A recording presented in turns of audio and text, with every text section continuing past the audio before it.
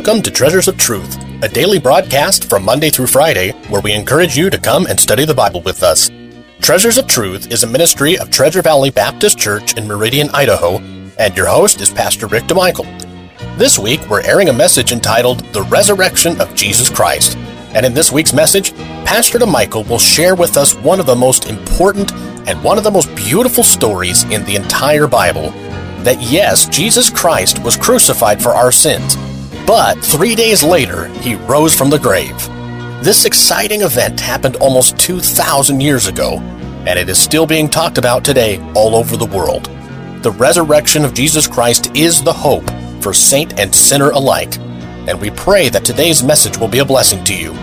If you would like to hear today's message again or other messages by Pastor DeMichael, please stay tuned until the end of today's program for more information. And now your host, Pastor Rick DeMichael. Some detractors have tried foolishly to say, well, he didn't really die. He just, he just swooned. He passed out, and he really wasn't dead. So when they put him in the tomb, he was just faking it. Then, of course, later on, he came to, and he pushed the stone that weighed about 1.5 tons away, and snuck past that Roman guard of 16 fighting men and declared himself the Lord of glory. Pure ridiculousness. Christ is dead and buried. You think of the scourging he got. One historian in the 3rd century said concerning the Roman scourging inflicted on those to be executed, the sufferer's veins would be laid bare and the very muscles were open along with the exposure of the victim's bowels. Many died before they ever got to the cross. The beating was so severe. And then there's Pilate's certification. So dead was Christ on the cross that they didn't need to break his legs as they customarily did. Because on the cross, in order to breathe, you had to pull up with your arms and push up with your legs just to get that one breath. And so what they would do, if the victim hadn't already died on the cross by then, they would break his legs so he couldn't push up anymore and he would just suffocate. But they didn't need to do that with Christ. These professional executioners knew a dead man when they saw one. And consider the tomb and the manner of his burial. Joseph's borrowed stone tomb. He was buried in the manner in which they buried in those days. A stone of 1.5 to 2 tons. Oftentimes 20 men were needed to roll that stone into place. And if you take your Bibles and turn to Matthew chapter 27, I want you to notice something here because the Jewish leaders were so concerned about Christ's claim to raise from the dead. They were just absolutely certain there was some hoax that they needed to foil. So they approached Pilate about this. And you look at verse 62 of this same chapter. Matthew 27, verse 62, the Bible says, now the next day that followed, the day of the preparation, the chief priests and Pharisees came together unto Pilate, saying, Sir, we remember that deceiver said while he was yet alive, after 3 days I will rise again. Now remember, this is during that 3 days and 3 nights period, where the powers of darkness, both in the spirit world and on this earth, think they've got him, man. We're in control of this thing now. And they commanded, therefore, they asked Pilate, command, therefore, that the sepulchre be made sure until the 3rd day, lest his disciples come by night and steal him away, and say unto the people, he is risen from the dead, so that the last error shall be worse than the first. Now I want you to watch what Pilate said. Pilate said unto them, ye have a watch. Go your way, make it as sure as ye can. Go your way, make it as sure as ye can. So they went and made the sepulchre sure, sealing the stone and setting a watch. What was a watch? What was a watch? First of all, a watch was 16 Roman soldiers. 12 to 16. It could be as few as 12, as many as 16. These men were fighting machines. Some of our Green Beret tactics to this day are taken from them. If one of them fell asleep on their watch, or if one of them messed up, all 16 of them would be executed. Believe me, no one fell asleep that night, or the next night, or the next night, guarding that tomb. A Roman guard unit, 16 fighting machines, Roman foot soldiers, the pride of the most powerful empire in the world at that time.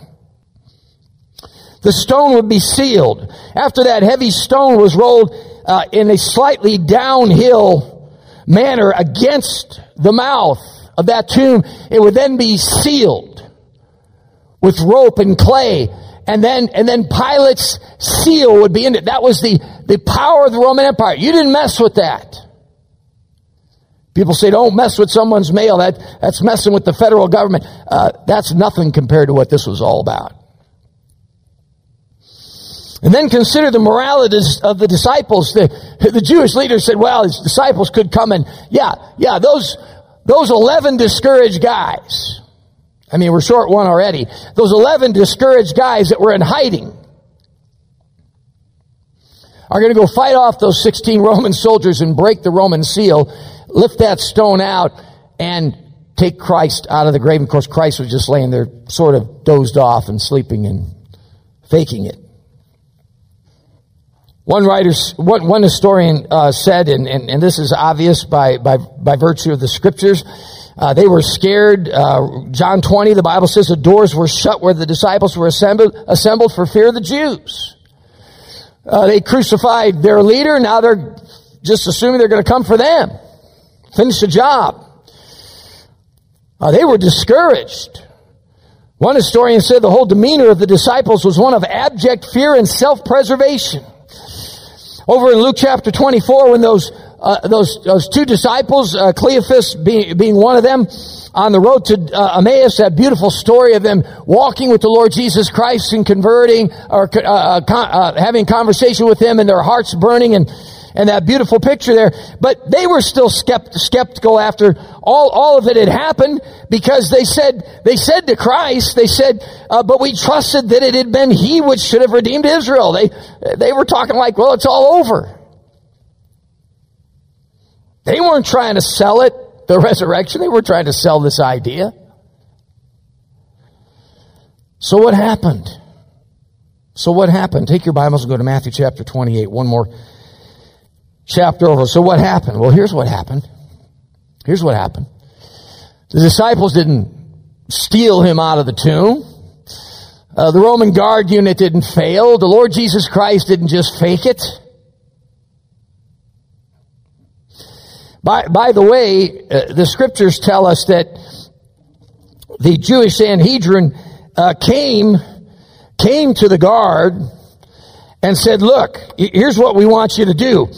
We want you to tell them that you guys blew it, and the disciples came and the Bible says, and they gave them the bribe money. They gave them large money to spread this around, and they said, if this comes to the governor's ears, we will secure you," because it meant death to these men. I mean, a big conspiracy was afoot, not on the side of the disciples, but on the side of the detractors of Christ. Why? Because here's what happened. And you just can't get around this. Look at chapter 28, verse 1. In the end of the Sabbath, as it began to dawn toward the first day of the week, came Mary Magdalene and the other Mary to see the sepulcher. And they just come to, they're gonna see if they can get in. And of course, the way they embalmed is not the same we embalm now. There would be some preparation of the body, some taking care of the body for a little while there was still mourning going on. And the Bible says, behold, there was a great earthquake, for the angel of the Lord descended from heaven and came and rolled back the stone from the door and sat upon it. And his countenance was like lightning, and his raiment white as snow. And now watch this. And for fear of him, the keepers did shake and became as dead men. These 12 to 16 hardened fighting soldiers that had seen it all. In hand-to-hand combat, I mean, blood, guts, and hair, heads being chopped off, men being impaled, screaming, and everything going on. They are so traumatized by this one angel and the sight of all this going on that they became, look what it says, as dead men. They're laying there like they're dead. That's how powerful this event is. I can't do anything else about it. I mean, I can't tell you how bright the light was. I can't tell you what it's like to see an angel come and pull this big tonnage off by himself. But it was enough for these guys, these hardened soldiers, to be laying there like they're dead. That's how impressed they were. And the angel answered and said unto the women, Fear not ye, for I know that ye seek Jesus, which was crucified. He is not here, for he is risen, as he said. Come, see the place where the Lord lay. That's what happened. The stone was rolled away for observation. The fact of the cross for your pardon today, and the fact of the resurrection for eternal life. We want to thank you for joining us today for Treasures of Truth, and it is our hope and prayer that today's program was truly a blessing to you. You've been listening to a message entitled The Resurrection of Jesus Christ by Pastor Rick DeMichael. And in this week's lessons, Pastor DeMichael has made it abundantly clear that the importance of the resurrection of Jesus Christ cannot be overstated. One of the ways we know that Jesus Christ wasn't just your average religious leader was the fact that everything he said about himself and everything that was written about him, he was able to fulfill. If you believe in your heart that Jesus Christ died, was buried, and resurrected for your sins, and you ask him to forgive you of those sins, you will be saved and awarded entrance into heaven to live with him. It is by faith in the finished work of Jesus Christ alone that can save you. Nothing more and nothing less. Truly, the resurrection of Jesus Christ is the hope for all mankind.